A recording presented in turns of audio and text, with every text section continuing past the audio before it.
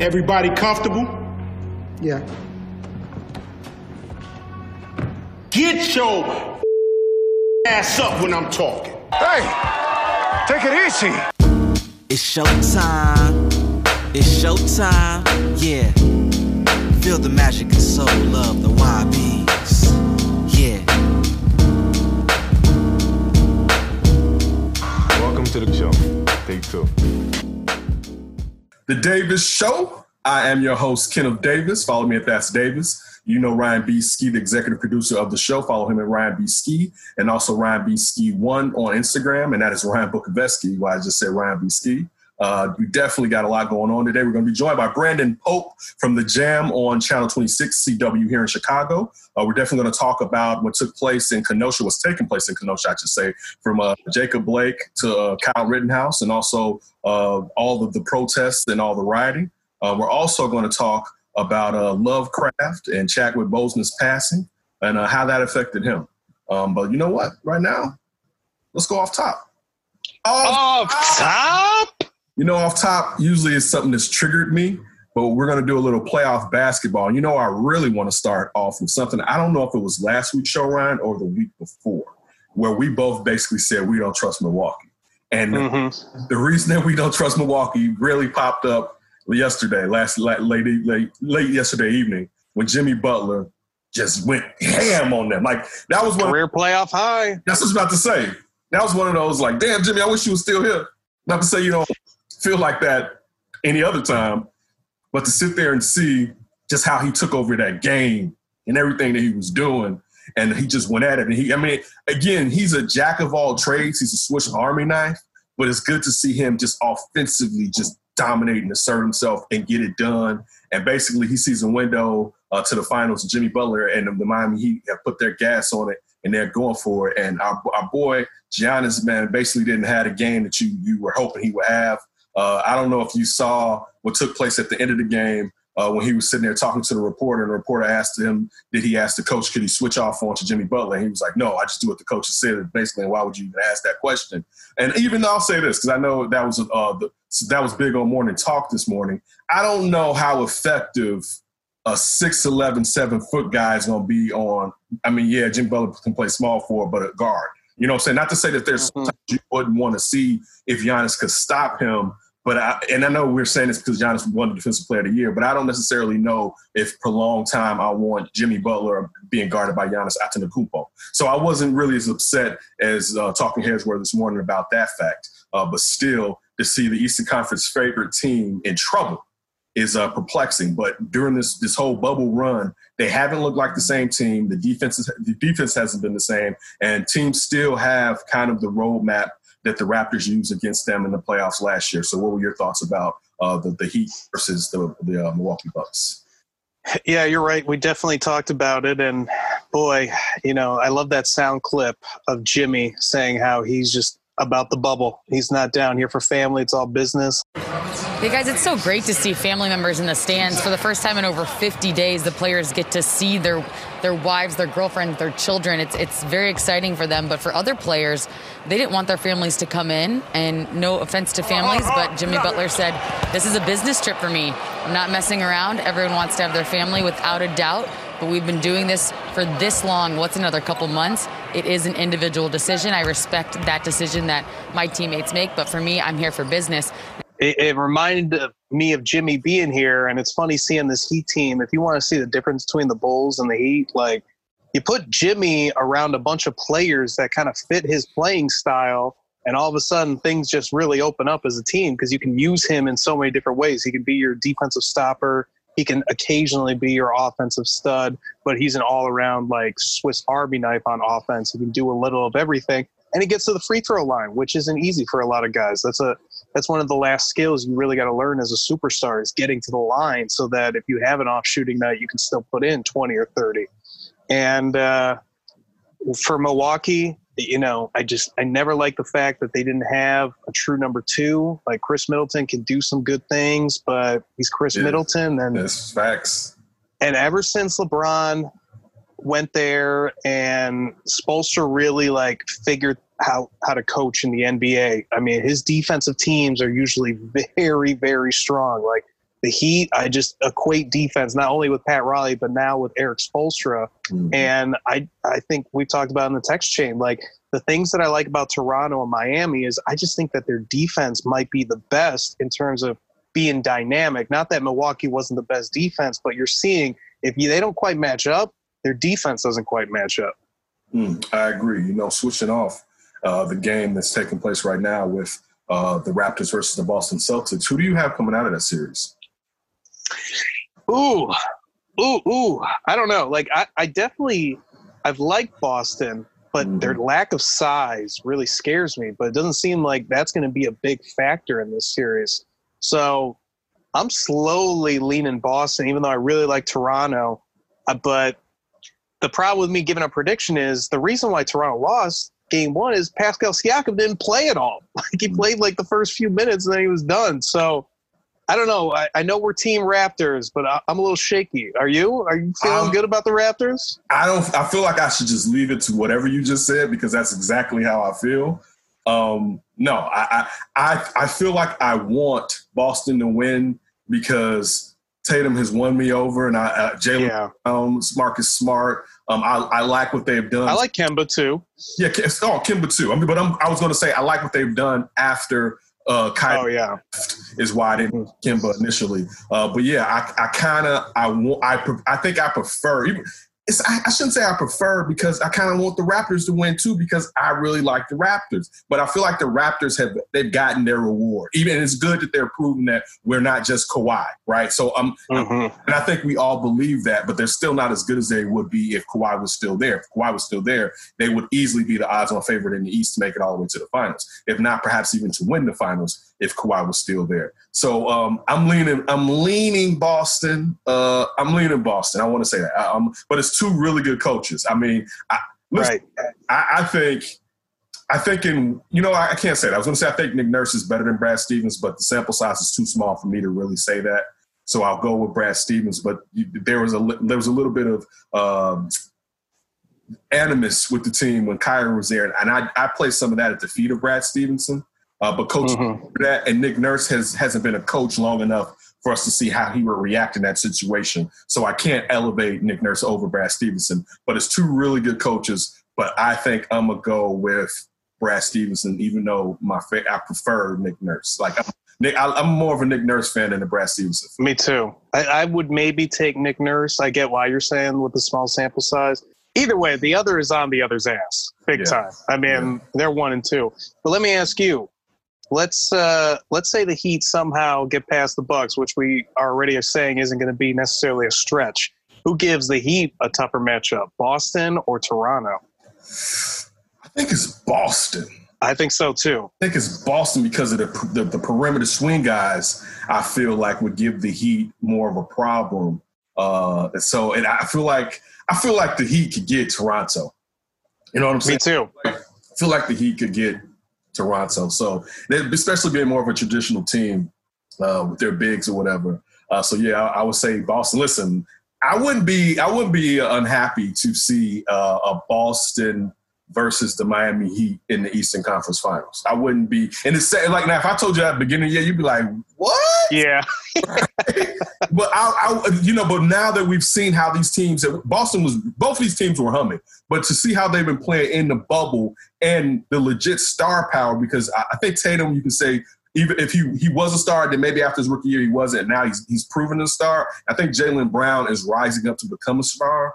So I and you mentioned Kemba, and we all love the greenness of Marcus Smart. But yeah, man, I'll be interested in that because those teams will go at it. That'll be the thing too. Those teams will go at it, and also I'll say this about Toronto.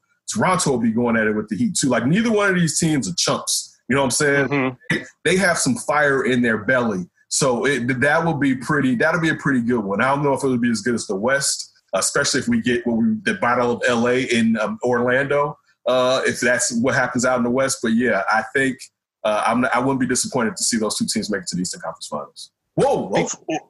I got another question for you. Go ahead. Just going back to the Bucks really quick. Like, how close? Like, what do they need to do to get this thing going again? Or is this just a bad matchup that there's really not much they can do? Is it Giannis or bust? Like, How do you feel about the Bucks potentially, like, because more often we're talking about them not making it to the conference finals, unlike the Clippers and the Lakers, when those are the top three that we thought all along. Yeah. I think Giannis needs to go off. I mean, he only had 18 points. We're talking about a guy that I think, didn't he only have like 12 shots or something like that too? I don't remember. But I think Giannis needs to have a Giannis game. And of course you need to try to slow down Jimmy, but I don't think slowing down Jimmy will be enough because like the 3-point shooters on Miami didn't even really go off. So that's the thing though, but you probably need to try to get the ball out of Jimmy's hand, but then he's going to be tossing it to these guys, knocking down threes. But Giannis has to go off. Like, that's the thing. But it's harder for him to go off, man, against that Miami team, man. And Bam is built to take on a guy like Giannis. You know what I'm saying? They basically Miami made him in the lab like, Giannis, all right. Right, like, so it's like Pat Riley was looking for a Giannis stopper. All right, I got you. You'll come in handy against one of those big ones. So, man, Giannis has to go off. And, I mean, you mentioned that the other guys have to do what they do. And, I mean, I think we always say, and I hate to knock Chris Middleton because of the player that he's become, but still he needs to be the third best player on that team and not the second best. And this is the thing, too. If I was them, I don't know who they could trade because of the contracts in those. Like, who's taking a Chris Middleton right now with that contract? And your draft pick, your draft value is low because you're going to be at the bottom of the draft. But they need to do something big to keep Giannis moving forward after this season. You know what I'm saying? They need to do something major because it's been nice to see if he wins the MVP again. Cool, he's been the best player, quote unquote, in the NBA for 2 seasons. But I think they need to do what they need to do and to have a real legitimate all-star next to Giannis, somebody who's an all-star before they got to be with Giannis. You know what I'm saying? Like someone who was a and it can fit because it can't just be anybody. Like you can't just go get Russell Westbrook and put him on that team because even with Giannis, you need guys that can knock down an open jumper, especially from the perimeter. So it can't just be any all-star, but you need someone who can definitely shoot, but someone who can facilitate and get in that lane so that you don't always have to go after Giannis coming downhill. Like that's what they need. And Giannis can sacrifice some points and some rebounds and some assists to let somebody else get some of that shine because you're going to start taking some of that wear and tear off of him. I think they have to do that this year because if I'm Giannis, and it's not a knock on them, they've done everything possible to get to this point.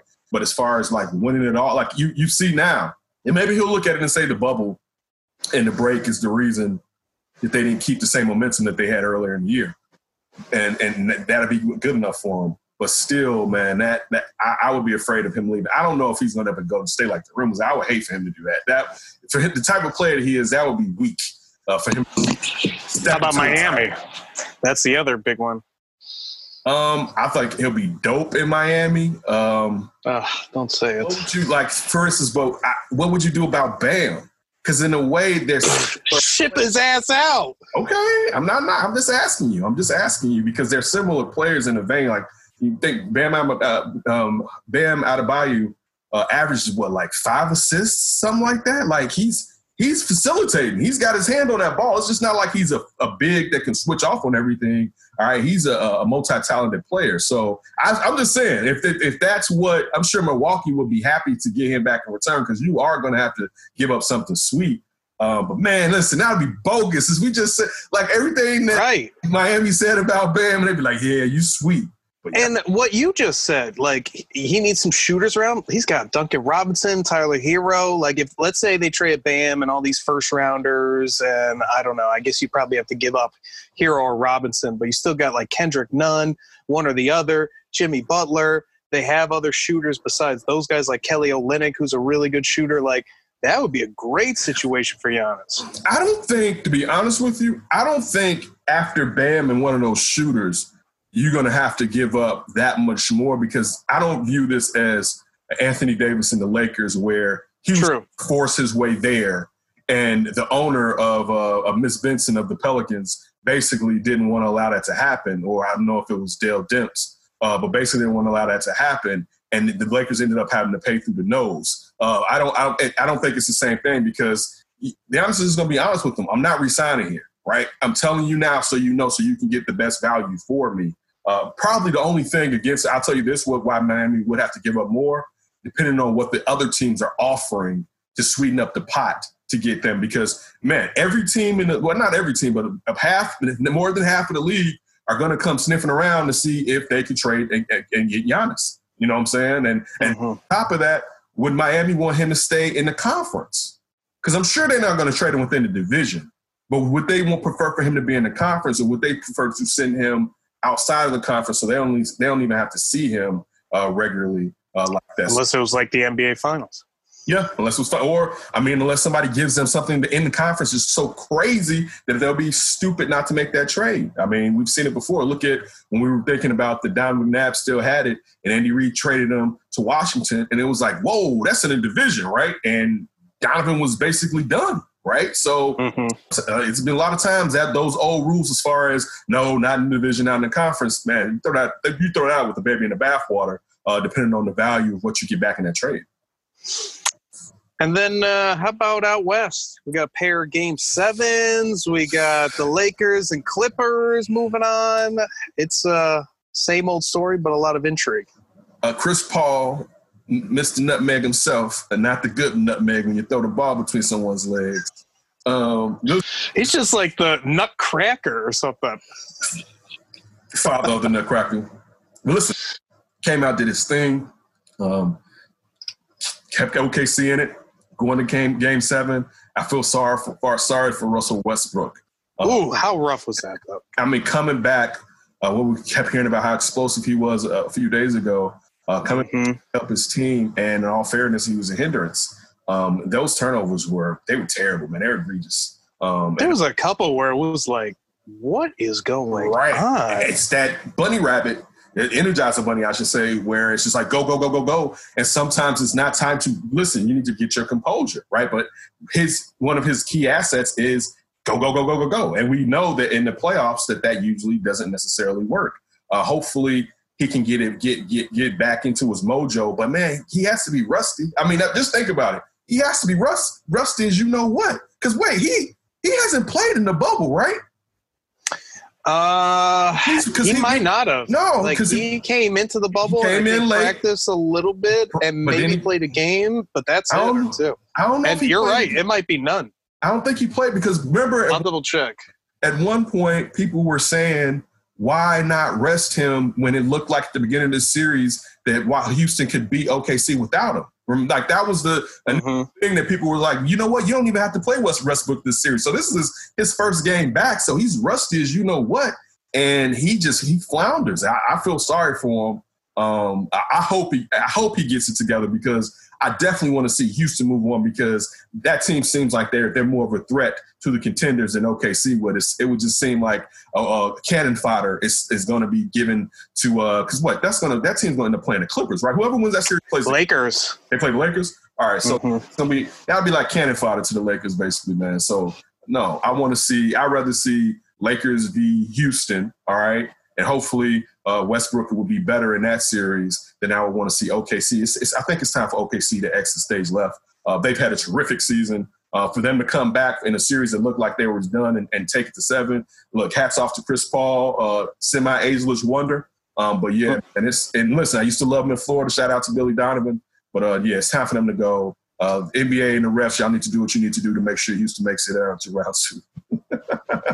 Yeah, actually, he last played the 11th in the regular season against the Spurs. So he played, I think, 4 games in the bubble, and then he got injured. Okay. And then hasn't played since Saturday. Yeah. Wait, you're saying Westbrook played 4 games in the bubble? Yeah, that's what I'm seeing on ESPN. Really? Yeah, 7:31, 8:2, 8:4, 8:11, and then that was his last game until 8:29. Okay. You know what? I was confusing. My bad. I keep confusing the games they played prior to the playoff start. That's what I'm confused. Yes, he played in the bubble, but he hasn't played in the playoffs yet, is what I should say. Yes. Yeah, I want to like the Rockets. We've talked about this going back to the D and Davis show, like before the collapse of everything. This is back in December when we were talking some NBA hoops and stuff like that. I've wanted to like the Rockets because they got Harden, they got Westbrook, 2 of some of my individual favorite players. But this is the stuff I can't stand about them in terms of picking them or anything like that. Like, that was their game to win in Game 6. And now they can definitely win Game 7. They're the favorite team. But this is the long-standing pattern of them not winning the games that they should win. And This is going back to the Warriors when they had their opportunity to knock them out, couldn't do it. This was now this chance to just have an extra day of rest going into the Lakers. Now you go in, I guess maybe a more momentum, put that in air quotes, going into the Lakers if you advance. But to me, the Rockets, the analytics say that they're doing better on defense. Everything points to them still being the solid team and one of the best teams outside of the top 3 that we thought. But I don't know. I don't like the mix. And if Russell Westbrook is going to play horrendous, like, he's got to play big time for them to even be one of those potential elite teams. And that was just terrible. I definitely agree, man. I'm looking forward to see what – I'm looking forward to the other Game 7, and that's Denver versus Utah. You know what I'm saying? Like, well, let's just talk about that for a second. What do you like about both of those teams just in general? Because I've been amazed at that series. Okay. One team I like a lot. The other team I like one player.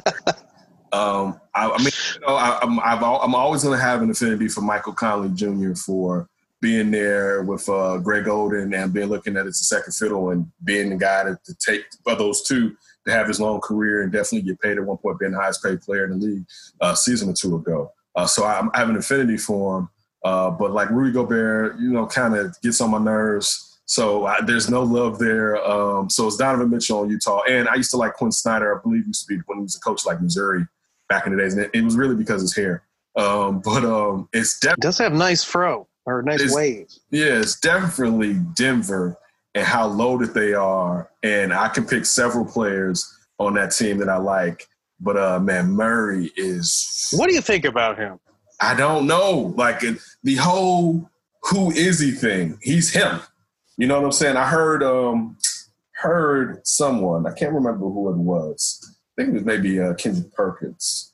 I don't know what show he was on. But he was saying that somebody hit him up and said that he reminded them that Murray reminds them of Gilbert Arenas. Now, what he can do, I could see that. He can get his shot on anywhere on the floor. He can also get in the lane and do his thing. He's a combo guard. He's also facilitating. I can see it. It doesn't look exactly the same as Gil to a certain degree. So some of the dribble, I just kind of how he holds his long offhand down low. I see a little bit of Gil. I can see Gil coming off the screen doing that. But still, I mean, I would say what he can do is Gil. I think he's like the guy that was like before I really started. Well, I even was here or watching basketball, like Tony with the Sixers when Barkley was there, or like World Be Free, like these guys used to hear about that can get it from anywhere, but we didn't really see because we weren't born or we was too young to watch. I feel like he's somebody I didn't grow up watching. You know what I'm saying? Like I can't put, because you kind of forget he's athletic, because he kind of sometimes doesn't look like. Yeah, he doesn't seem athletic, but he kind of is athletic. He's athletic. So I don't know. Who that. I won't even say it's the same player. But maybe he's still not the same player, but I'll say like just as far as you don't see him a lot. And then when you see him, it's like, whoa, maybe like a Mitch Richmond, because, when he's in Sacramento, we didn't see him, but it's still two totally different games because this guy's also facilitating. So I don't know. He a bad man. Both of those guys, Mitchell and him, are bad. And they made this series one of the better first round series ever in a long time, ever. So, like think about how I don't think I've cared about Denver or Utah this much, maybe ever. No, you didn't care about Utah like this since the Bulls were playing them. And you thinking about anything back then. But I'm with you. I don't think we cared this much. And I mean, we didn't believe in those teams since Denver, since maybe young Melo was there. You know what I'm saying? But yeah, we didn't believe in those. Like this Denver team, right? If they figure it out, they can win a title in the next 2 or 3 years. If they figure it out. Like, if they figure it out, because you got to think, Michael Porter Jr. is on his rookie contract for what, 2 more years at least before they have to extend him? He plays rookie season. I don't know if that counts as if he accrued a year or not, though. He came the same draft as Wendell Carter, right? And I believe Carter has 2 more years. Yeah, it's 2 more years. So you got 2 more years of not even having to pay him, right? You got Murray, Jokic, no, the Joker is signed up. Then I know they're probably going to end up losing like Millsap and probably Willie Burton. And I think another player, but you could fill those spots because a lot of those minutes now, Michael Porter Jr. is getting anyway.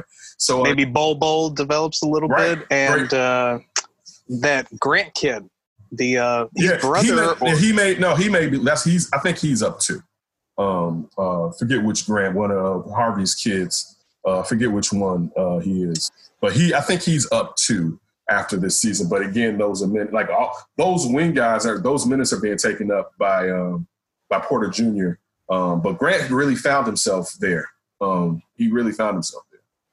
Do you? So is it official? Is he the best player, Jamal Murray, on the Nuggets? Is he better than Jokic? Right now, I will have to see this. Right now, he is. Like, let's say right now you're the Nuggets and you got to choose to build around Jokic or Murray. That's a hard one right there because I feel like the reason that Joker provides them the ability to, especially as Porter grows older, to let him be the point center, and you have all these shooters around him, and he's a shooter too. So it's not even like a situation like Giannis where he has to come barreling down to get the defense to collapse for him to do it. You know what I'm saying? Mm-hmm. He can sit there and stay out of the lane and let Murray go and do his thing and not clog in the lane. So it's hard for me to pick and choose. I feel like I feel like I can find a Murray, and I know that's crazy talking about how many 50-point games he's hit, but I think I can find Murray. I don't think I can find another Jokic. So for right now, I would probably I don't want to have recency bias because the recency bias tells me to go with Murray, but I feel like still until Murray is in the top 5 in MVP voting, I'm gonna go with Joker.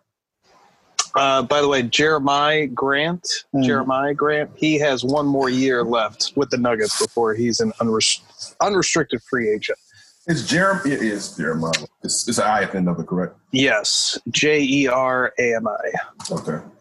Yeah, I'm with you. Like the idea that Murray has just finally established himself as one of the best players in the league, and especially in the West. I don't know if I'm there yet, even though he's putting together a really damn good case. Let's flip it really quick to Donovan Mitchell. I guess if the Jazz were to lose this series, what do they got to do around Donovan Mitchell now? Listen, to be honest with you, I'm going to tell you this.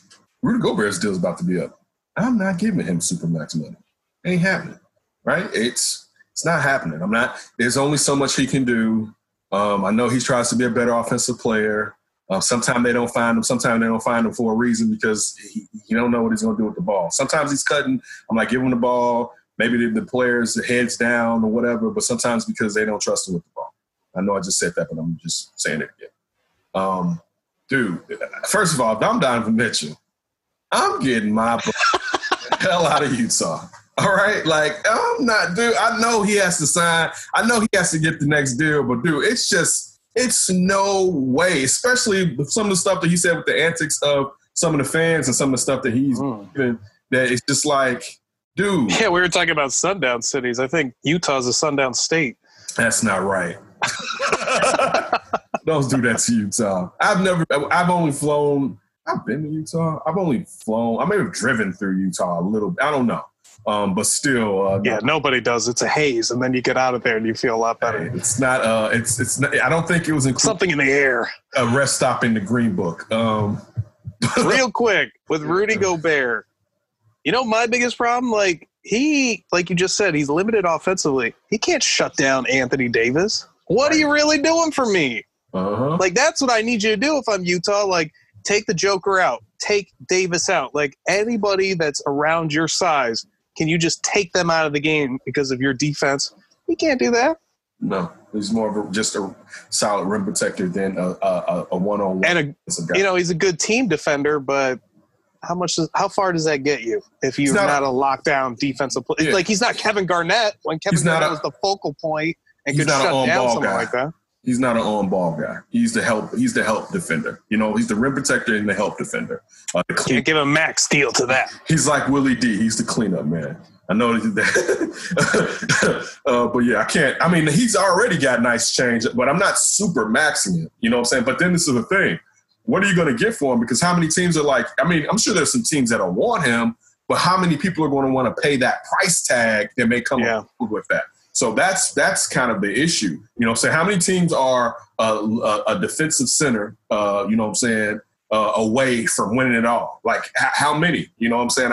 Most people don't play basketball like that. Most people are fine if you play small ball to a certain degree. So, me personally, again, I don't even want to go into my Rudy Gobert disdain because it's just petty. So I know it's petty. From crying about the All-Star team thing, was it defensive player or All-Star? Yeah. Was it both? All right, from that to grabbing microphones, grabbing the mics full of Rona, still blah blah. I like when coming in the league. I really like Rudy Gobert because I think him and Giannis came in the same season. I want to say that, and I remember both of them being at the draft and being like, and this was the time where a lot of European players would still stay overseas for a few years for some seasoning. And both, no, I'm coming this year. And I remember saying, I like both of these kids at that point. So I think him and Giannis were in the same draft because you think about it, they both are coming out of max contracts in about 2 seasons. You know what I'm saying? So I think they were in the same draft. But yeah. Yes, Giannis and Rudy, 2013. Giannis went 15th. Rudy went 27th. Yeah, dude, I'm not. And when they said, and they were there because they were also like sitting in the audience. You know what I'm saying? They weren't lottery picks. So I like that in them when they did that. So but I've broken away from the Rudy Gobert camp. I am on an island away from the camp. I'm tired of it. I'm tired of the Rona. I'm tired of the crying. Even though there's nothing wrong with the man crying, but I'm tired of the crying. All right, I'm done. In case you're wondering, the Bulls picked Tony Snell, number 20 in that draft.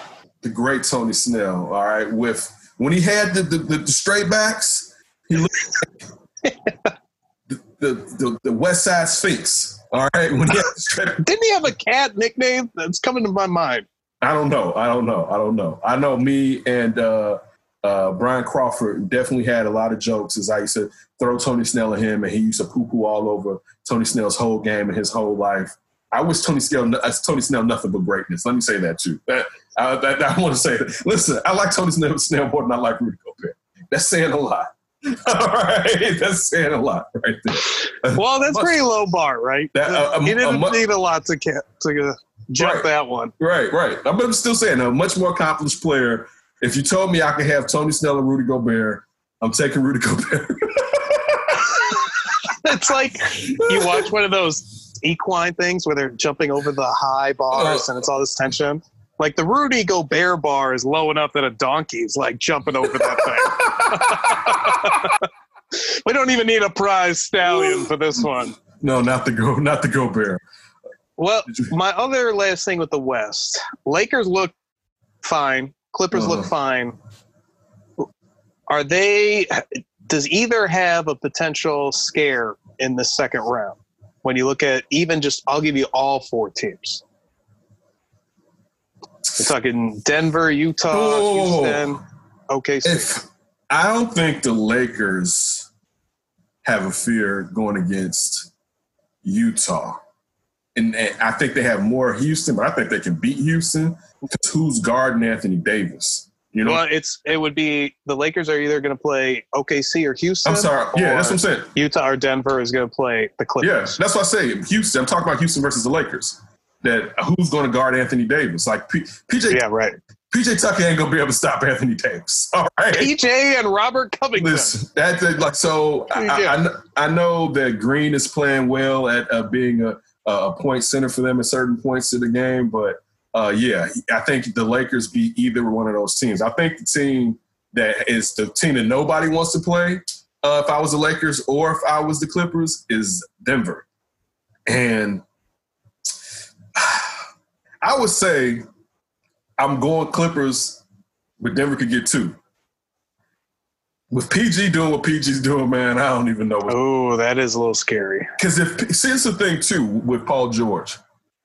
I'm not just talking about the offense and how he has been lackluster. sometimes when we know your offense can help you on the other side of the ball because when you're feeling confident in yourself. So you're not even getting prime defender Paul George, right? So if I had regular Paul George and we're like, all right, you two basically, get out on Murray, you know what I'm saying? Porter Jr. is still too young really to where, you know what I'm saying, he should affect you. Not to say he still can't get lit.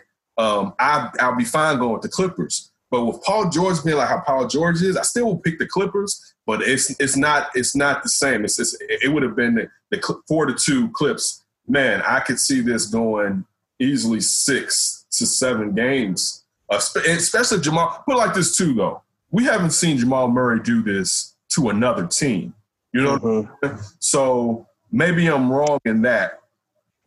Maybe he's just matching up pretty well with maybe Utah. It's matchups, but also it could be one thing that we've all talked about, having no fans there. And right. He's going ham because that pressure is off his shoulders, and he's basically playing in an open run with more structure. But I will have to say, if Jamal Murray plays how he plays, I'm still taking the Clippers, but I wouldn't be surprised if Denver beats the Clippers. You know what I'm saying? Let me say that. And yeah, man. And right now, in some ways, and he is my coach, Quinn Snyder can get it at Doc Rivers. You know what I'm saying? Like, so, and they have so many weapons. I know the Clippers have so many weapons too, but the Clippers defense just doesn't seem right. And I mean, from what we thought, like from Montrezl Harrell, Morrison's up and down.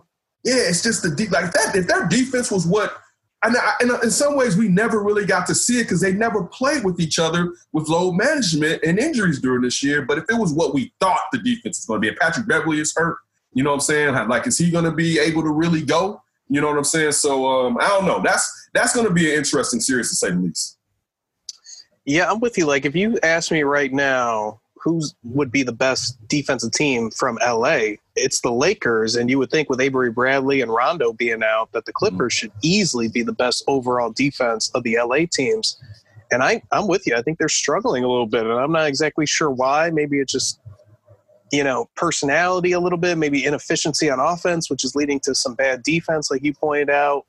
Whatever it is, they got to get going. And for the Lakers, this is I think pretty for them. Like, I'm with you. They're going to probably be – I would say they would probably dominate OKC and manslaughter Houston. Like, I don't see a tough series at all from either of them going up against the Lakers. So they should waltz right into the Western Conference Finals. And if you're the Clippers against the Nuggets or the Jazz, I could see that being a 6-7 game series. I'll say this, though. With the fact of Damian Lillard going out and the fact that Portland doesn't play any defense, so you're not really – it's not really like it takes you a lot to score. So it wasn't like the Lakers were exerting a lot of energy on – as much energy on offense as they usually would against a team that plays very good defense.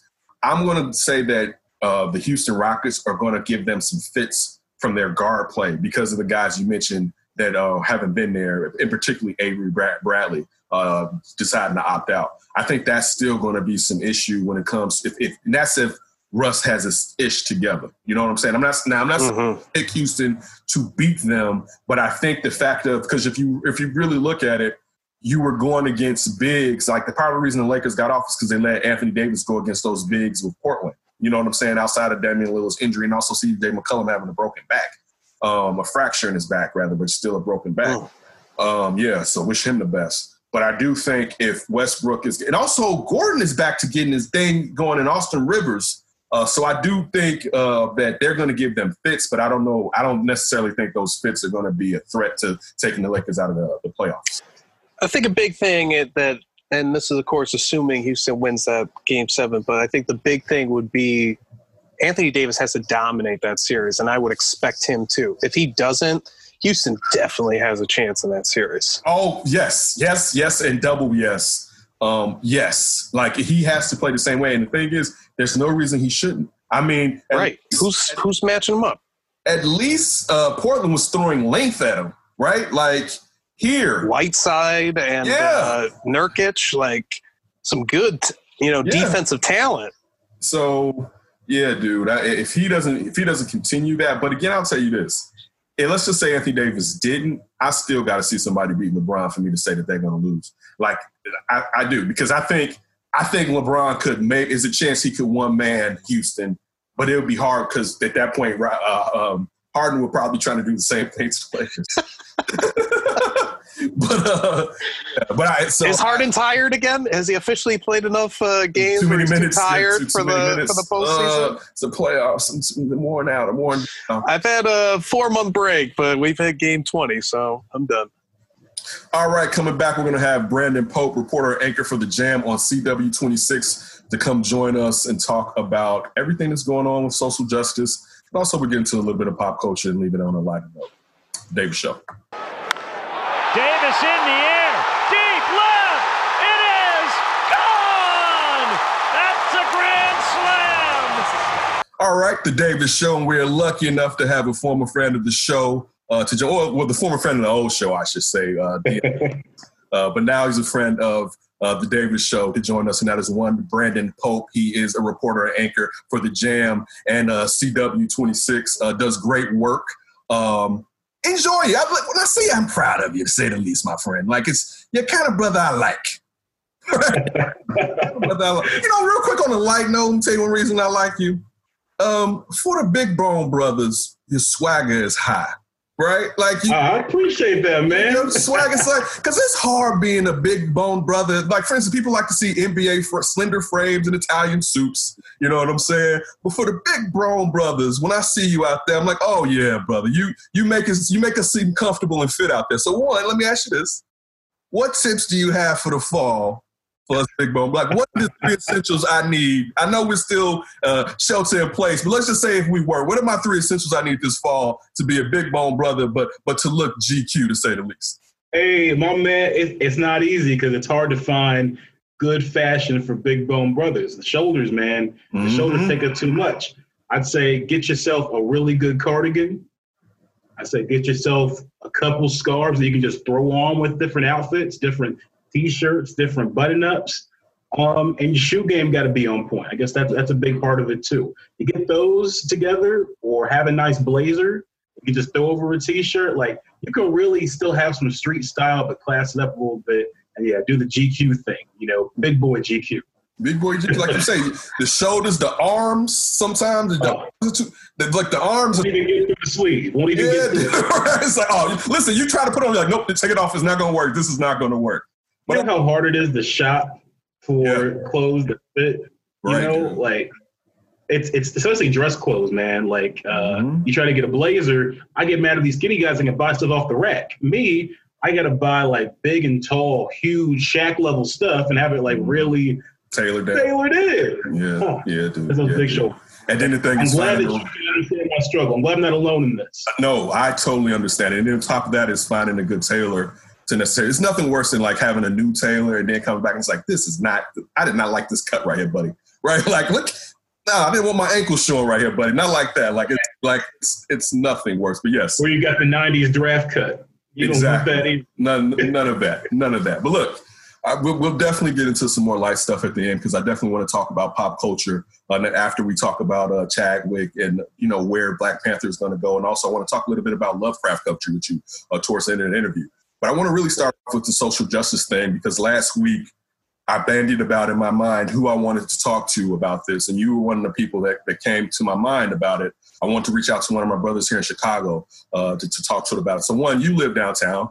Is the joke from before you're downtown Black. You live downtown. And when all the down is downtown Black. The down is downtown Black. Listen, being someone who lives in that neighborhood, when the rioting and stuff took place, what was your emotions? Because I'm sure it had to be a mix of emotions. Yeah, it's weird. It's weird because it is your community. I get it, right? So in June, when all this was popping off, right?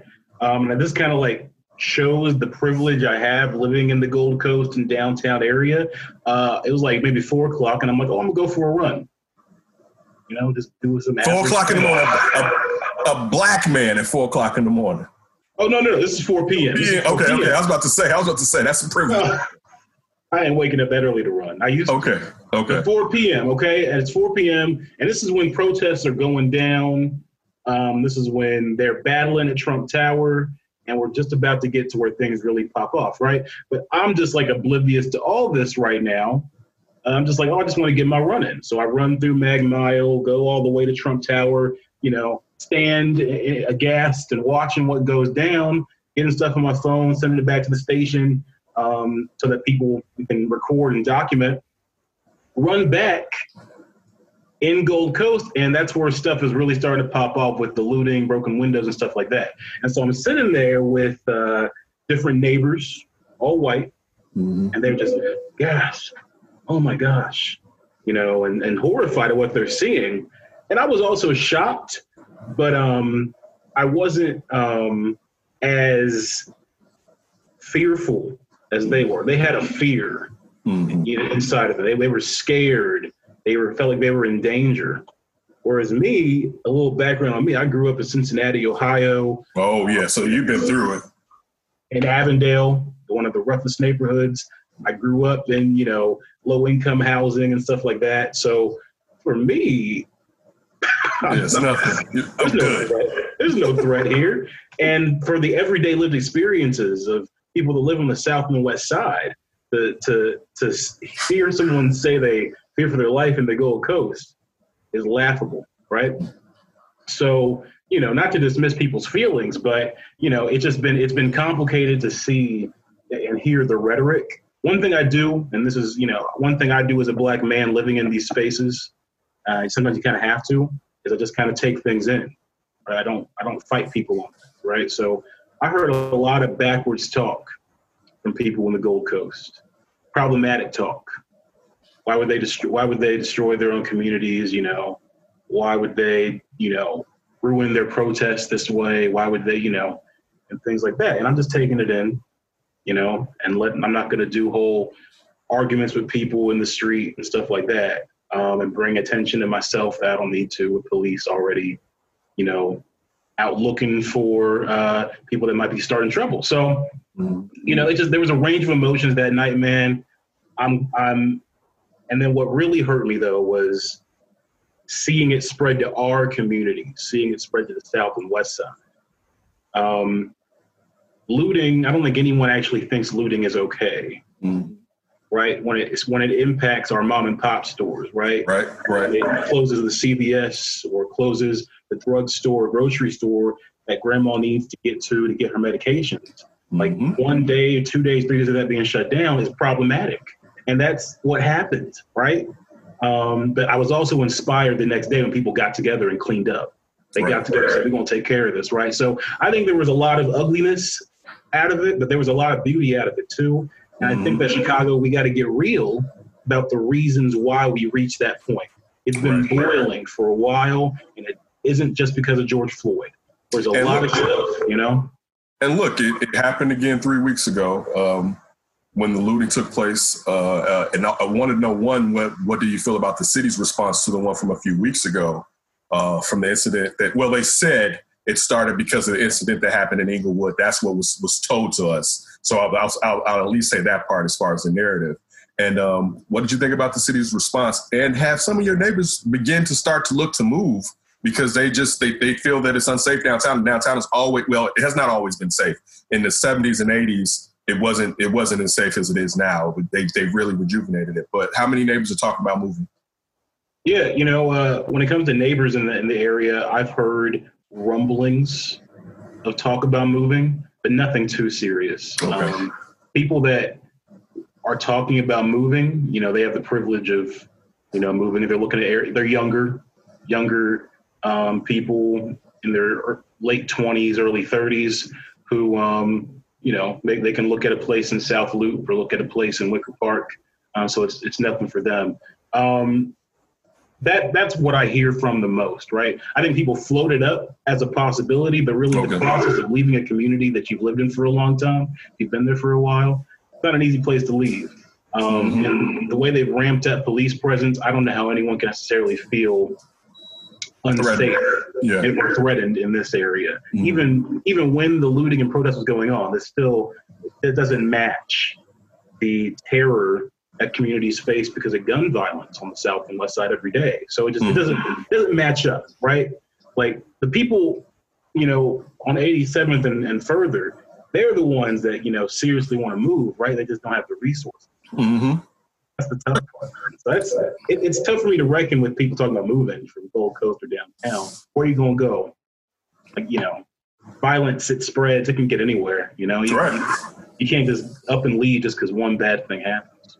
Correct. And I mean, even outside of the looting that took place, we've seen shootings downtown at a rate that we've really never seen. So again, like you're saying, if you're living in Chicago, there's going to be some unsafety to us. It's kind of like, and I'm paraphrasing, but like I remember the old phrase about living in cities, basically it's not for women and children. You know what I'm saying? Like, things can happen inside of a city. So, yeah. But how did you feel about the city's response to the last looting that happened 3 weeks ago?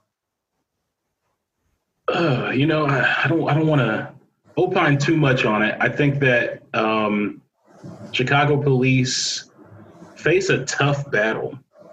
I know some police officers, and the system itself is, inherently problematic. That's across the country, and inherently racist across the country.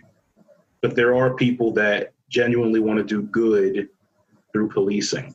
And in situations where, they're sent out to, handle these protests, and the protests, people end up, outside agitators come in and just make it something it's not. A lot of those police officers do fear for their safety. They got families back home and things like that. So I get that perspective.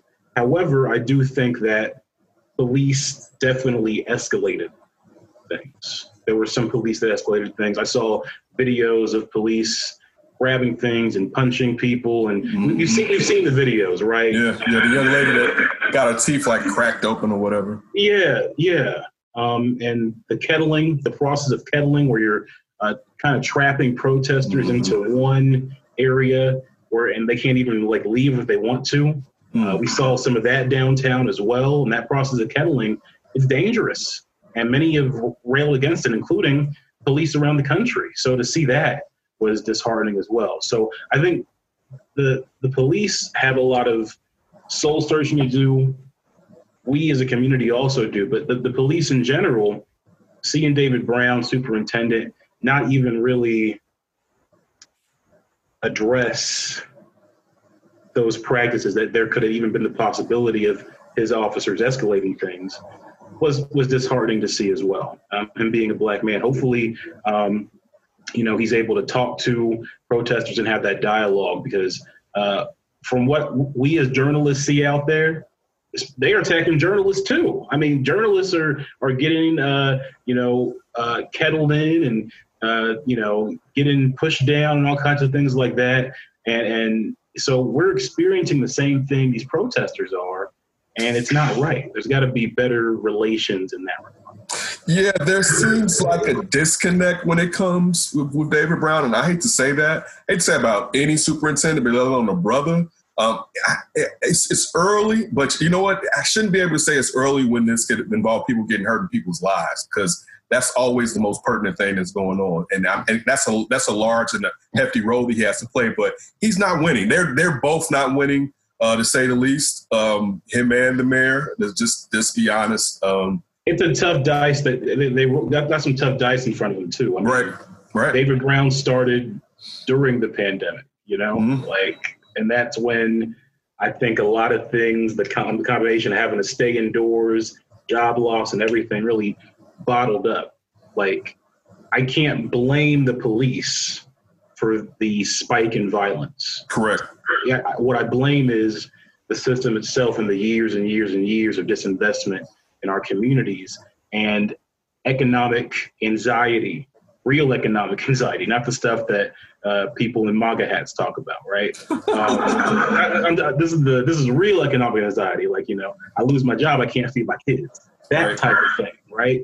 In a community where you also have to fear for your kid's life, because they can be shot by a stray bullet. That's the type of stuff. It's tough for police to handle all of that. And it's tough for David Brown, being an outsider to Chicago as well, right away, to just kind of be thrown right into that. So I sympathize with him there. It's a tough job.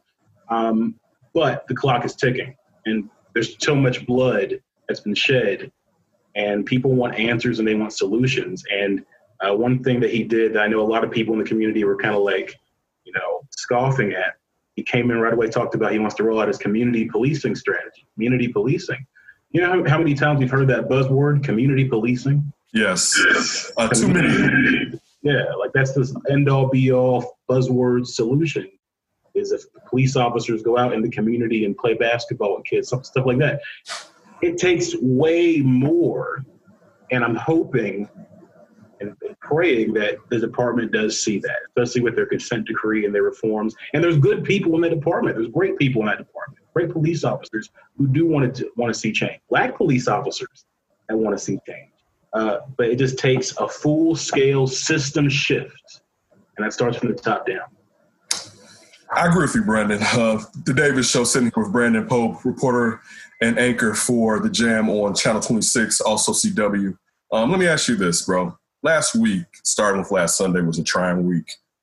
Basically, I'll say Monday, when we probably the majority of us saw the Jacob Blake shooting, assault rather than shooting.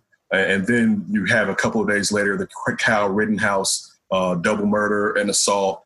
And then it got problematic even more. We found out that Chadwick Boseman had colon cancer for 4 years and was battling it. I know for me, and usually I stay away from the attacks on black people when it first happens, because I don't know how triggered I'm going to be. And I hate to let social media control me in that way, where it can trigger me at any moment. But I was hurt when I saw that man get shot 7 times. I remember the first thing I thought was, well, if he's alive, he's paralyzed, because that was to the back and that was 7 shots. But one thing that was different for me was after the Kyle Rittenhouse, and we saw the videos of the police tossing him the water and telling them about their appreciation for him, I became angry, like in a way that was like, for 2 days, I was exceptionally angered by that. And I actually wanted to harm someone. And I usually don't let my anger get me to the point of wanting to harm someone. How did you feel about what took place in Kenosha last week? And how did you move about, and how did you keep making moves? Because you still have to work, you still have to do what you need to do. Yeah, what you're saying is so relatable. I mean, I stupidly watched the video. I keep telling myself I'm going to stop watching these videos. But I'm also in this position in the media where, you kind of feel this obligation, being in the know, to do so. But it messed me up, man. It messed me up. Watching that, and in front of his kids,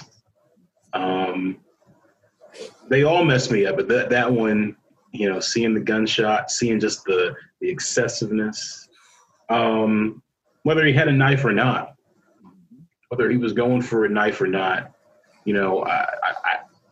what also gets me, so you experience this trauma watching this video, right?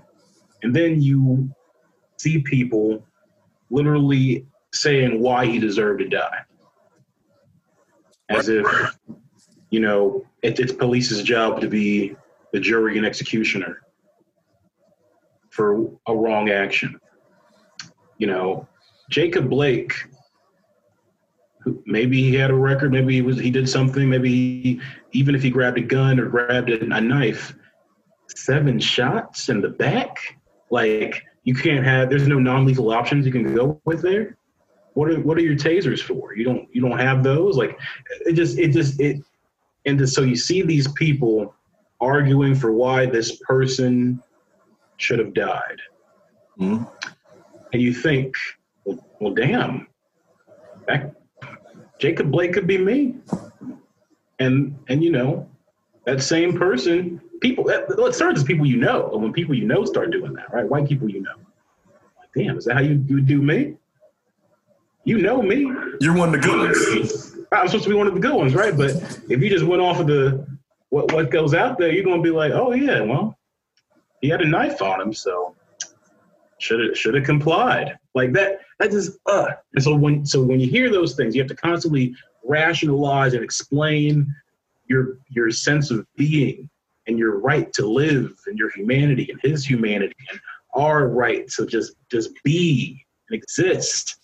It's exhausting, bro. It is so exhausting and draining. I wept. I cried. My mom, God bless her soul, she's always calling me when this stuff happens because she's worried about me just being in Chicago in general, being a black man. Mm-hmm. And then what really did it for me was Chadwick, because that was unexpected. And it was on a weekend. It was from a week where I needed a place to just like a weekend to just like vent, right? And just have fun.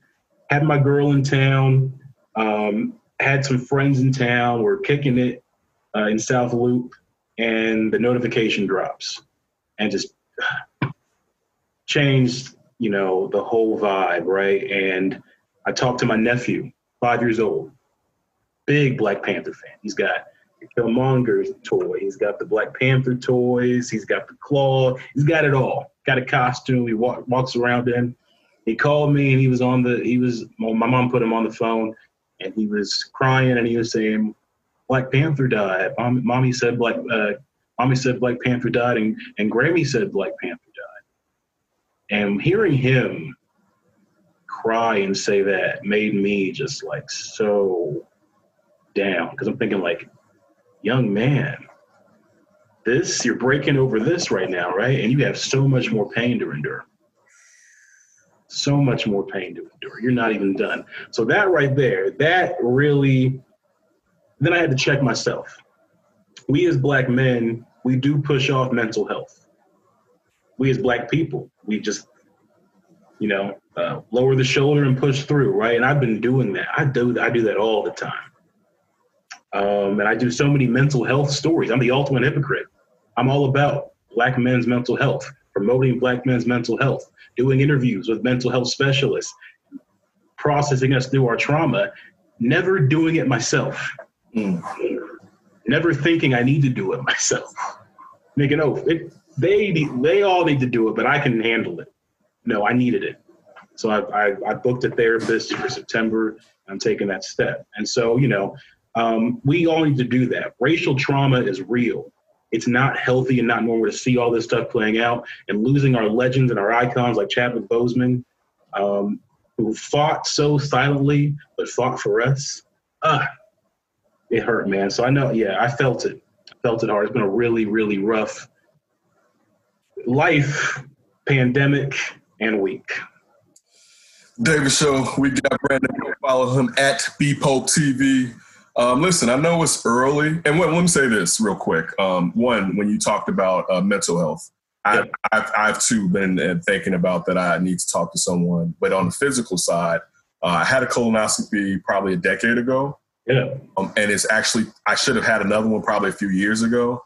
So I'm and the only reason I kind of haven't had it this year was because of COVID-19. I didn't initially early on in the year want to go into the hospital. A lot of people been pushing off appointments they need. Exactly. Cancer and like the cancer is down because people aren't going to the hospital.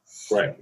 But I'm definitely going to set up my appointment, and it's something that all of us need to definitely make sure we check out when you hit that age, because it was just one, I was just going to get checked out, and they offered me to do it, and I actually had polyps, so it was good that I had it, because those polyps would have been here to this day right now. So that's also just to put that out there, as far as people need to make sure, especially people of color and us, need to make sure we're doing it. It's early, but initially when it came to Chadwick Boseman and Black Panther, the franchise, I was like, kill it. When we died, I was like, I'm done. No one can do it. I don't even want you to do it. I did. I'm like, I'm done. No. Cut the cameras. Yeah, all I'm going to think about is what Chadwick would have been doing this. And not even just that, because that makes it seem, it makes it just seem like just low-hanging fruit, because he meant so much more than just an actor playing a role.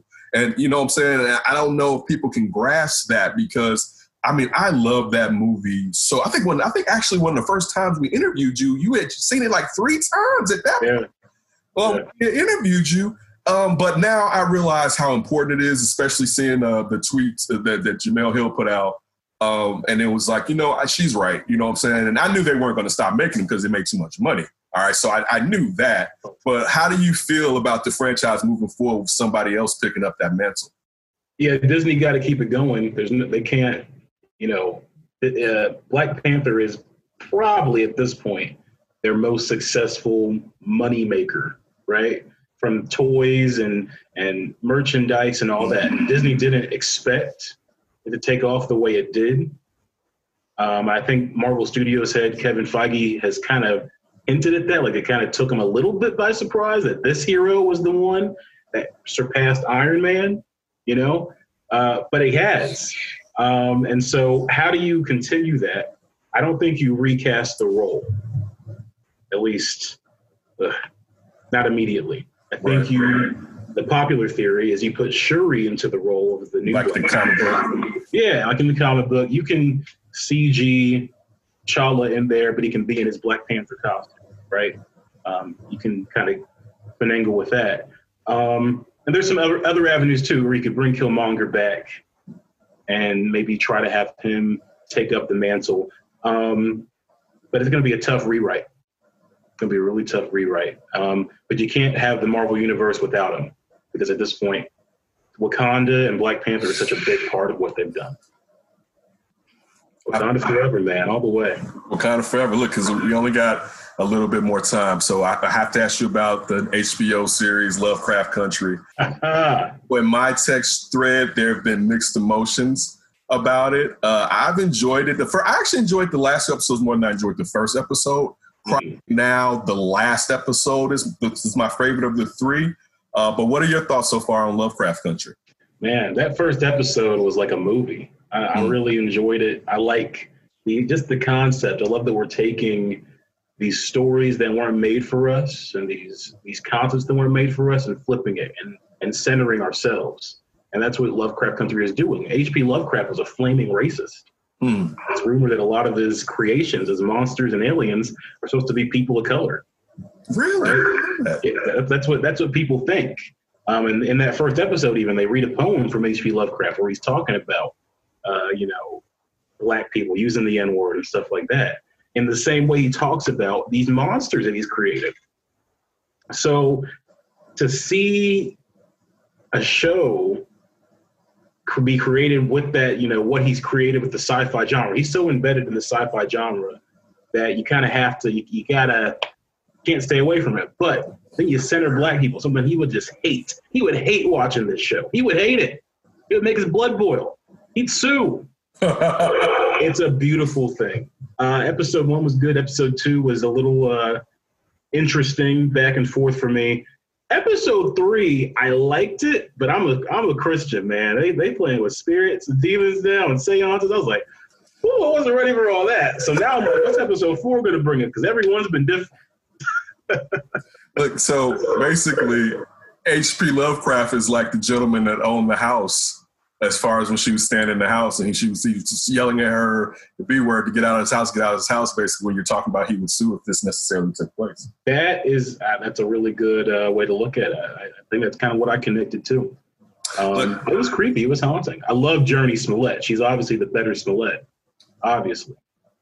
Listen, I think about that all the time when I watch it. And it makes me think about Full House, too. But I'm like, oh, she's the better Smollett, right? Like, oh. Clearly, and a baddie, and just great at her job. I love Journey. I'm feeling great name too. I'm feeling. All right, bro. Last one.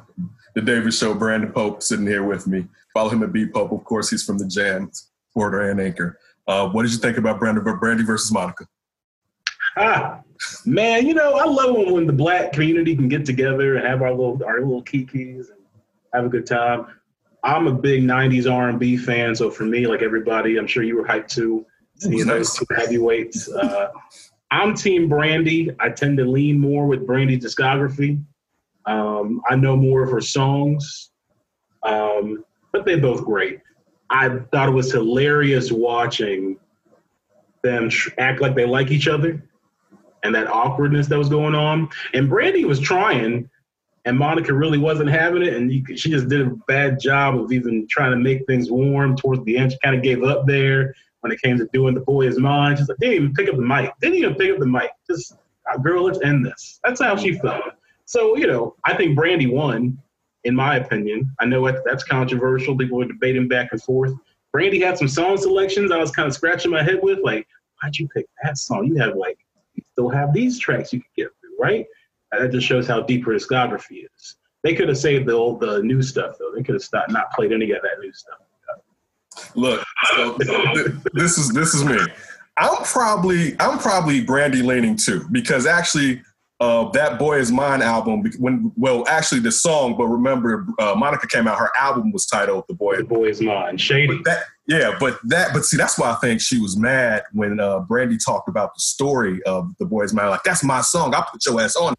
She wrote it. Yeah, that's what made her like, oh, you little. But the thing was that Brandy album that came out was so bananas that, like, I remember still to this day, me and the lady just talking about the A&R work on that album and just how, like, those songs. So I think probably, I'll say this, I think Monica may have more hits. Now, there may be a level to those hits because Brandy is a bigger star. And I don't know how many times you can say that Monica's songs break out of the Black community. So I'm saying, like, there may be a level to, I think she has more hits because she didn't play some of the songs I like from the first album, like Cruising and stuff like that. But I'm with you. I felt like Monica could have ran Brandy down, right? But Monica started playing too many new songs. They both was playing the new stuff, but I looked though later and I'm like, wait, hold up. She just let Brandy just take over. Like, what are you doing, basically? So I'm with you.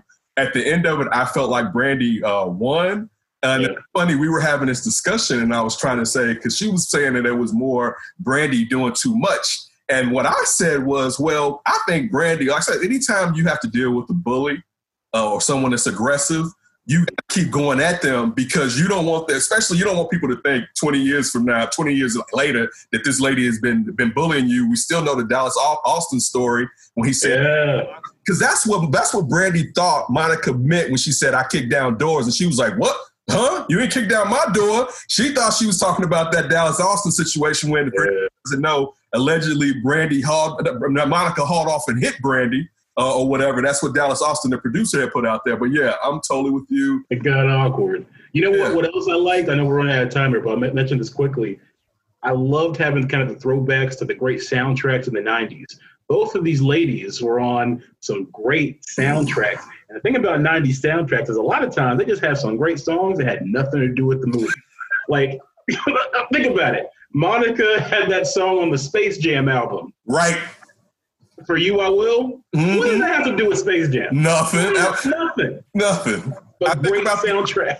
Listen, it's funny you bring that up because it makes me think about the video, and I think the video had like the stage kids that were supposed to be Mike's kids in it or whatever. It was just like you said, had really nothing to do with it whatsoever. But yeah, definitely a great soundtrack. It was funny you brought up soundtrack, and I'll let it go on this one. That was also something I don't know if Marvel thought when it came to Black Panther. I know when they let Kendrick do it, they knew it was going to be hot, but just how that soundtrack, that's a 90s soundtrack, basically. You know, as far as how many hits and the amount of work that was put into it. It wasn't like 2 songs on it and get it out of here. Like that was a 90s soundtrack. Great album. Yes, great dude. Standalone album. Same with that Beyonce, The Gift album for The Lion King that she got to do. Like Disney really lets these artists kind of just take it. They're trying to bring back the soundtracks. You have to, man. You got to let these kids know about the love. And they say they don't got enough love in their life with all this auto-tune. You can't love on no auto-tune. That's no. Hey, I've done some loving on some auto-tune. You could find a way. Okay, sir. Okay, so I'll go with you on that one. I'll go with Brandon, real quick. When does the jam, we look for the jam in my house. When can I consistently find the jam? Yeah, we are leaving mornings. And we're going to be on at 6 p.m. From now on. So we're in the process of launching the show. We haven't officially started the full relaunch, but yeah, that's going to be the new move. They announced we're going to move it to 6 p.m. time slot. So look for us on CW26 and WCIU. Same fun, same style, but from home. So we're gonna keep it going, keep it rolling. Listen, follow me at BPope TV. Make sure you tune into the jam. As he just said, it's going to be on 6 p.m. moving forward. That's CW Channel 26. If you got cable, Xfinity, that's Channel 13. He always tells us down. I look forward to you returning in the future. I'm going to hit you up, brother. But listen, out here in these times, definitely be safe, Brandon, all right? Yes, sir. Thank you so much. Appreciate you always. Back at you. Another alley-oop to Davis off the glass. All right, the Davis Show, and you know what it's time to do. It's time to go to Ryan B. Ski and go up for grabs. Up for grabs. Ryan, what you got? Let's start off with a legend, John Thompson. When I was 9, my parents remodeled our old basement into a rec room with a Betamax recorder. The first game we taped was Georgetown versus North Carolina in the 1982 NCAA championship. It was a historic game. Michael Jordan. Carolina won and my beloved Georgetown lost. Michael Jackson, my hometown hero from my high school, was on his way to Georgetown. Everyone on Georgetown's bench was black. I was instantly part of Hoya paranoia. It was the 80s, the Reagan era, not the heyday for black people. But here was John Thompson, who represented excellence, hope, a future, and his teams were winners. Georgetown, that's the ball game, the national champions. He graduated his players, beat his opponents, and stood for principles only a few others in basketball ever did. I don't have any problem with people questioning what we do. I have a problem if they don't understand that we are educating young kids. Because he thought it was discriminatory, he walked off the court to protest Proposition 48, where college freshmen were not allowed to play if their academic standing was not at a certain level. As a basketball historian, he represented a continuation of the legacy of the black pioneer John McClendon, the first great black coach whom Coach Thompson referenced when he won his first championship in 1984. In 1988, I was a sophomore in high school and John Thompson was actively recruiting me. I will never forget his presence, his size, his demeanor in small high school gyms in Northern Virginia and throughout the DMV. He was a winner. He was a living hero. For many black players who had no male role model, he provided a strong presence that influenced a generation. My mom went to Georgetown and begged him to give me a chance. And he did. Coach Thompson was saving my life. He was bold, stubborn, relentless, but he had to be. Pioneers show those traits. I hate that I'm like this in front of you right now, man. No. I respect you for showing these emotions. You're putting the burden of this team on your shoulders, aren't you? His legacy lives on not only in those who played for him, but in all coaches who emulate him today. But as much as he opened doors for black head coaches, too often they are not given the time, the understanding, or the benefit of the doubt afforded to non-black coaches. The last time I saw him was at the 2019 NCAA tournament where he was broadcasting for Westwood One Radio. His broadcast booth was right next to ours, and it was my personal joy to broadcast the NCAA games alongside him, enjoying the excitement of the tournament. Throughout these shared moments, his trademark humor, wisdom, and insights were always on display. There will never, ever be another John Thompson. His impact and influence looms large over the game of basketball and will for generations. Thank you, Coach Thompson, for being proudly black, shattering barriers, and being the role model that I and so many young athletes needed. Rest in peace and rest in power. Unfortunately passed away and is a major figure when it comes to both college basketball and NBA basketball, but just overall to black women, men, children everywhere with his impact and influence. Another tough loss just on the heels of Chadwick Boseman. Just wanted to get your thoughts on John Thompson. Personally, for me, I didn't know him until he was a broadcaster, and he became quickly one of my favorite broadcasters. So definitely losing him and his great mind, and then hearing about all the great stuff he's done that I didn't quite know about. Certainly a favorite guy of mine, and now an even better guy to kind of idolize, and definitely going to be missed for sure. What were some of the things that you heard that you didn't know about? I didn't know about his persistence to when people would ask him being the first black coach to win a national title, he said, no, I'm the first coach, trying to just put the emphasis that there would have been a lot of other black coaches that would have won had they been given the opportunity. So he took umbrance with the fact of being labeled the first, felt it was disrespectful for the people that came before him. And then knowing, I guess, I was around with Allen Iverson's Hall of Fame speech. but I don't remember with him and John Thompson and how much John Thompson saved AI's life. Like, we don't have AI without John Thompson, and just how stand up he was about all the racial issues coming out and like being like you're talking about, or that you've mentioned and multiple people have. Georgetown was looked at as an HBCU, even though they were not, because of John Thompson and what he was able to do in terms of recruiting, in terms of winning. And this is a time when we've talked about on the flip, this is the Reagan era.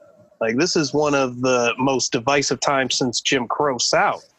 So for him to, I guess, bring that spotlight, for him to be a pioneer when he was one of the few that could actually use his platform to try to further along what we're fighting now today, he's definitely one of the strongest and one of the first. And Prop 48, which got rid of due to testing and other reasons, which usually affected minority kids going into as far as athletes, where they would have to sit out their freshman year. He was a big proponent of that. So yeah, I mean, just a huge figure, being a young black male growing up. Huge figure, man. Like, dude, John Thompson meant everything to us. And I mean, I was a North Carolina fan because of Michael Jordan. I mean, remember, I'm so young that I wasn't watching Big East basketball. And that's the thing, like I said, with the gear that made you think it was an HBCU, because that was the vibe back in those times. Just, dude, man, just someone that felt like he was your uncle, though he was cool, but you didn't mess with him because you knew he'd pop you upside your head and let you know where you were going wrong. And sometimes you probably needed to know where you were going wrong. As you mentioned Allen Iverson. I think I said this on Sean and Maya. Dude, Allen Iverson could have went to any school if they took him in. Because remember, like, I believe AI's mama went to John Thompson, was like, please take my son. Begged him. Would that coach been able to get through to Allen Iverson? You know what I'm saying? You know, so that's the thing. Like, he set him on a course that Allen Iverson is still here today. And I'm not joking when I'm saying that. Just from self-destruction and hard living, being out there. You know what I'm saying? So, and making mistakes while you're young. And that's just one person. I mean, the litany of sinners, when you're talking about Dikembe, Ewing, Lonzo, and Ewing, you know what I'm saying? Sleepy Floyd, and that's not a sin as a guard, but just the players that he put in the league. And remember, too, but for anyone that's listening that doesn't know, the big man was king at the time when John Thompson was around. Great facts. And he was raising them. He was shooting them out like it was nothing, all right? So definitely, again, somebody that was here for his race, here for any race. I'm not just making it, but for his bright people, he did right by him. And we wish him and his family nothing but the best. I hope his transition was easy, and I hope that as you guys, you know, find some light times to kind of smile and think about the good times with your family member that you had in John Thompson, and we wish him some rest in power, man.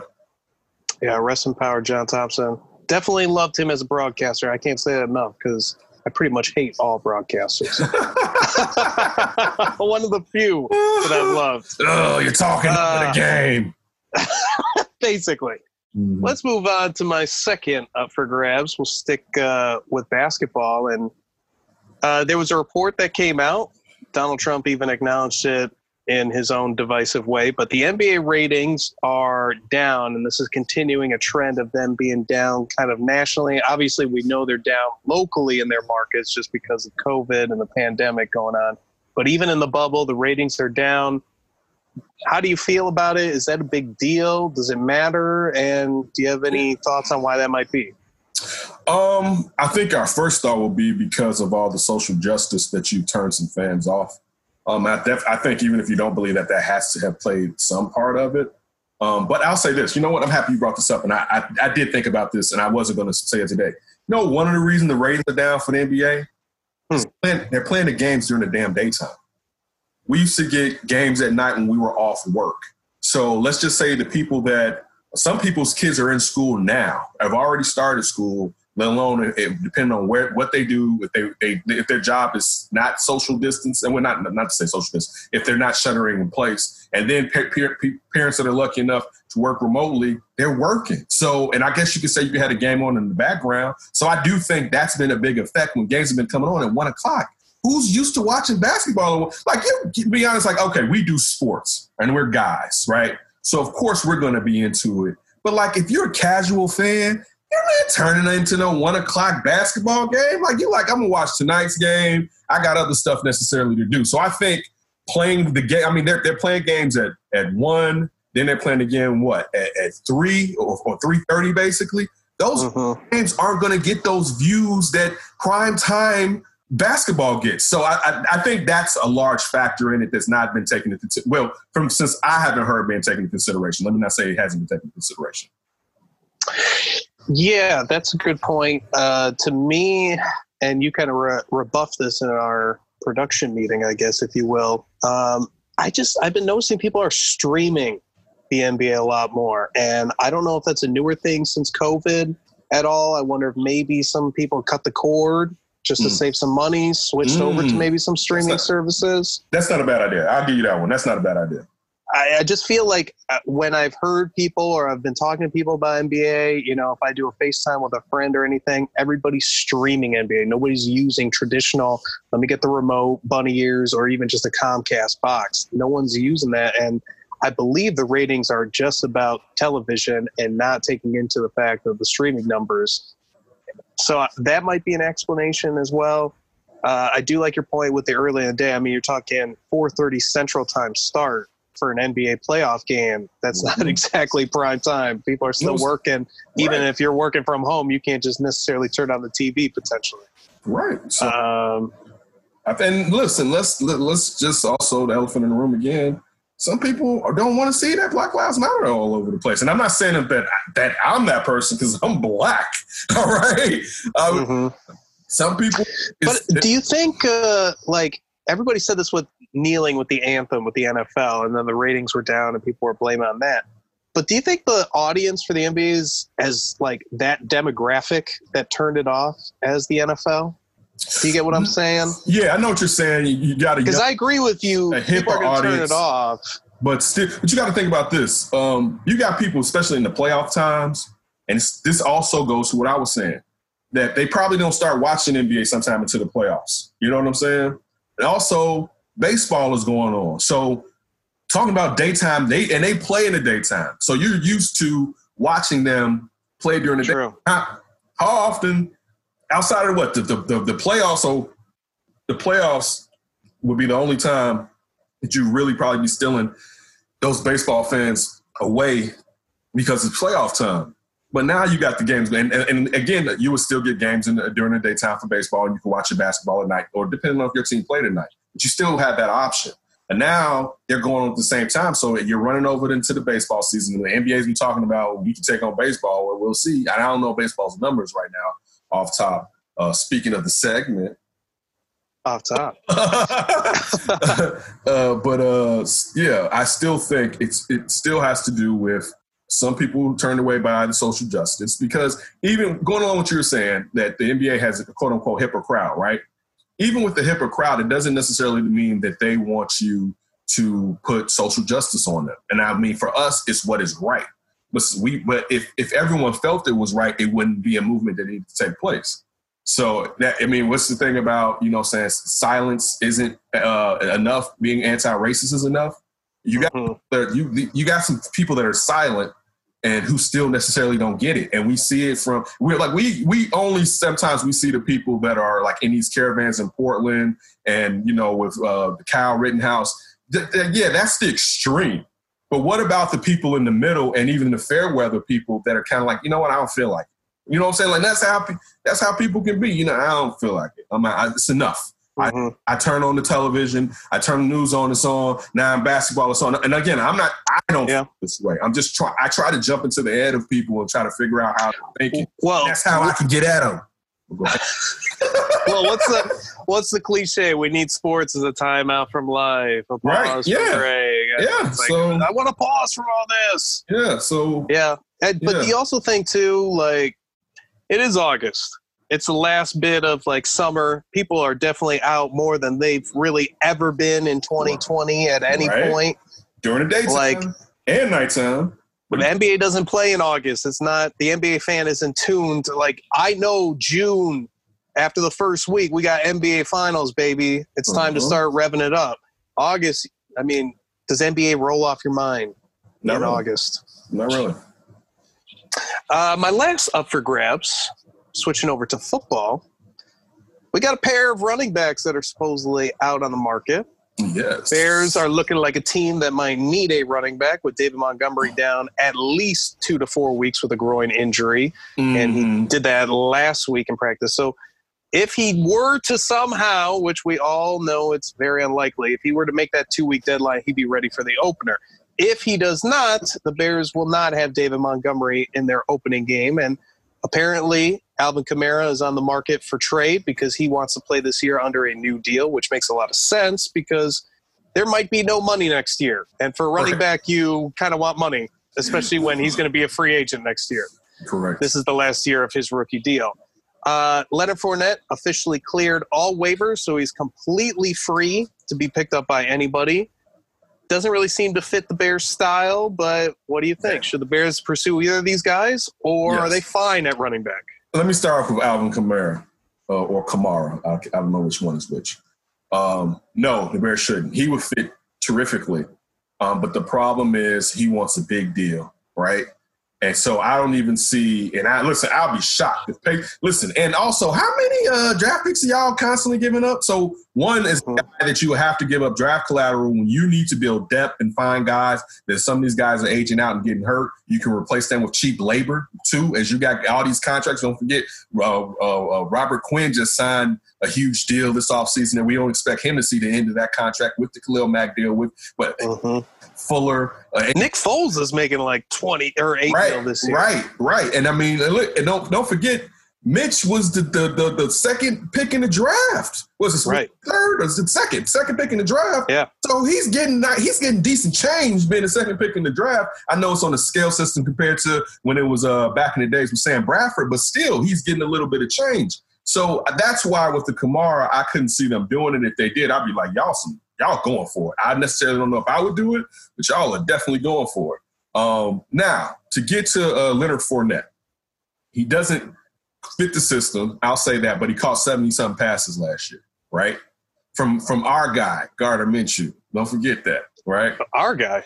Yeah, because I can see you with some jorts. Our guy. I know you probably got on some jorts right now, right? Oh, I wish. No, okay. No, I'm not full Minshew. Okay, the full Minshew.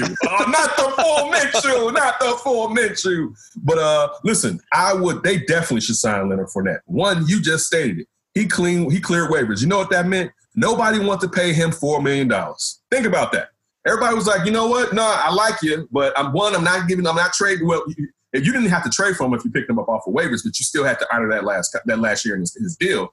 Nobody wants to pay him $4 million. And guess what? He's not going to get paid $4 million to rush this year. Now I've heard that perhaps he will be just above the average salary, league minimum is what I should say. And maybe he'll get a little bit more than that. But the thing is, and we said this with the Bears, they need a forceful runner anyway. Like, he should be there with David Montgomery if David Montgomery was healthy. Now, he may not want to do that because he wants to get as many reps. He needs a lather. That style of running back needs to build up a lather and really wear down the team. But still, he definitely, the Bears should pick him up. He did catch balls last year, pause. But you need a guy, dude, that, especially when you don't know how good this offensive line is, dude, I'm going to knock somebody down and I'm going to get loose. I do think best fit and where he may end up, if I was him, is probably the Pittsburgh Steelers. They haven't had that style of runner since probably Le'Veon at the minimum. No, since Blount was there with Le'Veon. Oh, LeGarrette Blount. LeGarrette Blount. Thank you, Blount. LeGarrette Blount. They haven't had Blount. You know he's smoking that blunt. You're Come right. On. I never forget when LeGarrette Blount knocked that kid out in college. That was talking all that trash.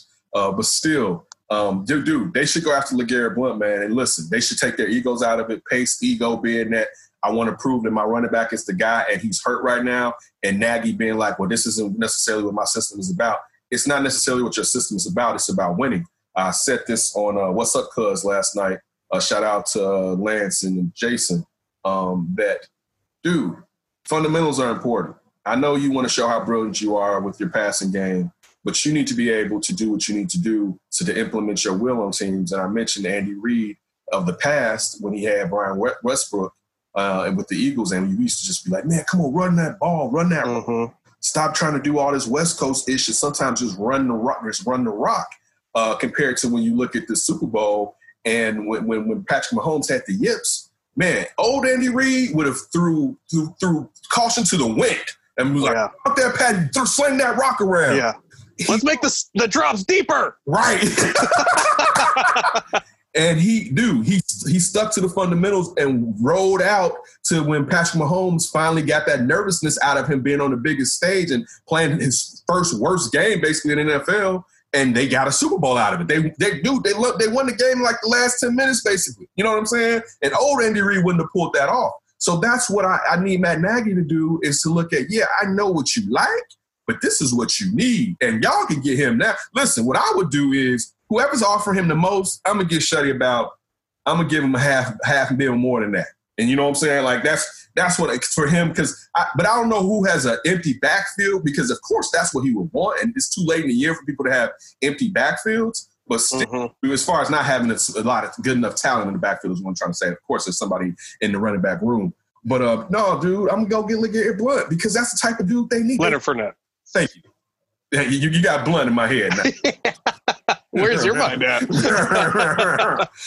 We got to get off pretty soon, huh? They don't test me over here. But so yeah, man, no, that to me is just common sense. And this is the thing too. You're in your window. We talked about the defense either last week or the week before. And the defenses don't last long. You're in your window. What helps the defense? A running game.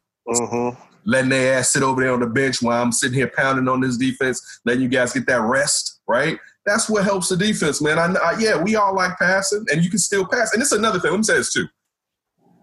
All right, Mitch Trubisky's best plays are probably play-action passes, right? Nick Foles is a play-action pass quarterback. Let's not forget when Carson Wentz came back from injury after almost winning the MVP, but he blew out his knee that year. Allegedly, there was rumors that he was upset that they were running Nick Foles, quote-unquote, plays. They were basically too simple, and he wanted something that was more complex, similar to what he had when he almost won MVP prior to getting hurt and Tom Brady winning it.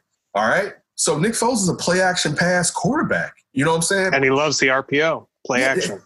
How are you gonna do play action when nobody believes in your run game, right? Like we don't believe you. You're gonna have to show me you can run before we start biting on this play action. Yes, you need to go and sign Leonard Fournette. Like that's real talk. Just listen, the Vikings over there signing the Vikings getting Jaguar players, beefing up their defense. Yeah. In Yahweh. Dude, like when I saw that, I was like, not the damn Vikings, right? Like, no. They needed them. Right.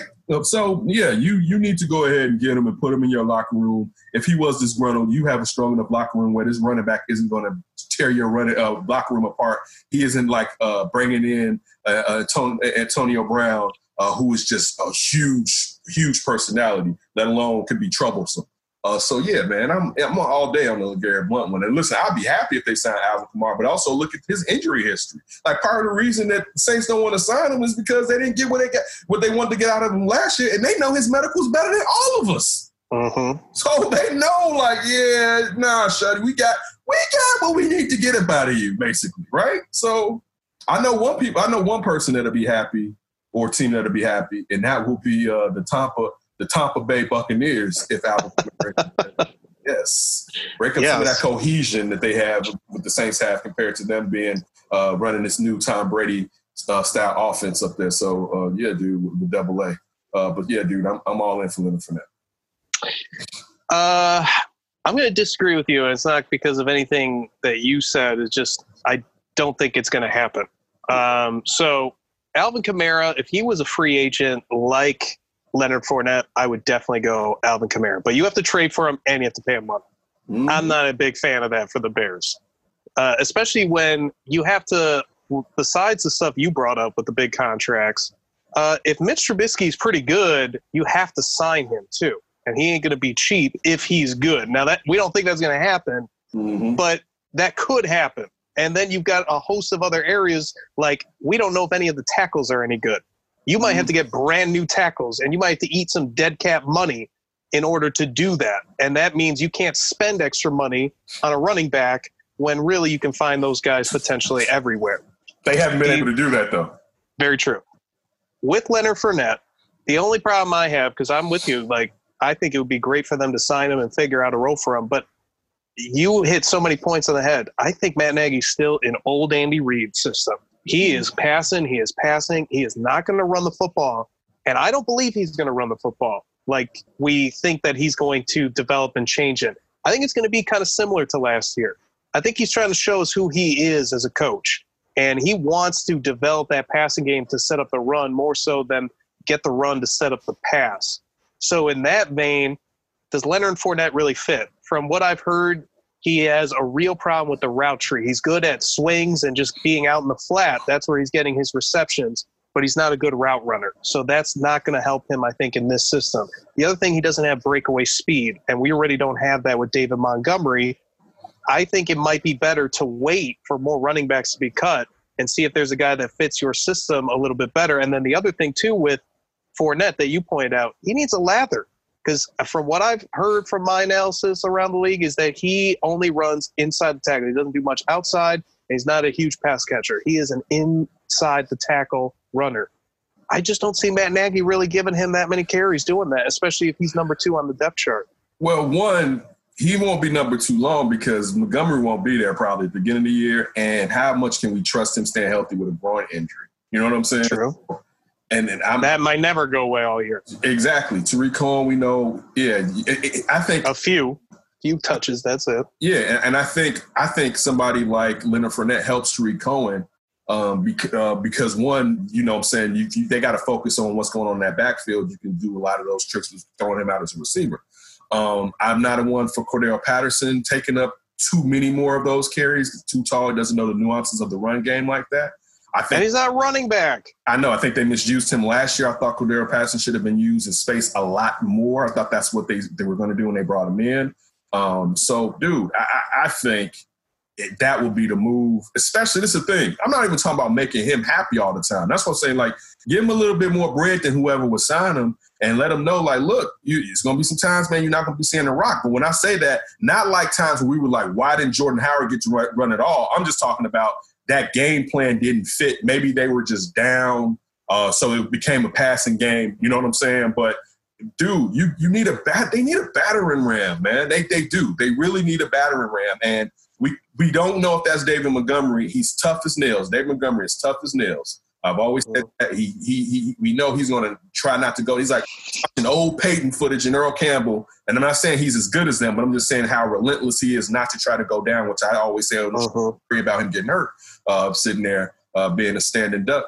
But still, dude, nah, man. I think that would be one. We haven't talked about Devontae Freeman, though. Devontae Freeman's out there. I like him a lot better, personally. I wouldn't be mad at that. You've hit so many perfect points. Like, we got to remember this going into the future, because if you were running the Bears, I'd feel really good right now, because I think you got to get back to more of a 50-50 run game. Let's really establish the run game, because our quarterbacks really benefit from a run game. They're not Aaron Rodgers. They're not Patrick Mahomes. They're not Deshaun Watson. They would benefit greatly from a run game. I just don't think any of that's going to happen. We can just look back on this maybe in a few months and be like, how'd that Leonard Fournette not signing him go for you? I feel the same way you feel, bro. I feel the exact same way. Like, dude, sometimes you need to do what's best for you, and it may not look as pretty as you want it to be, but if it's what's best for you, you need to go that route. And sometimes fundamentals just work. And, Nagy's just got to listen to us. You go through this 1 year of running the ball 60% of the time, and you're throwing up in behind closed doors. You pick up Trey Lance, and then you start throwing that ball around. Right. Totally. Is that all up for grabs? That's all I got for up for grabs. All right. Listen, Thanks, Ryan. And we definitely appreciate all of you for sitting here and spending a little bit of time with us. We'll definitely be back with The Flip and Friends. Please continue listening and be safe out there.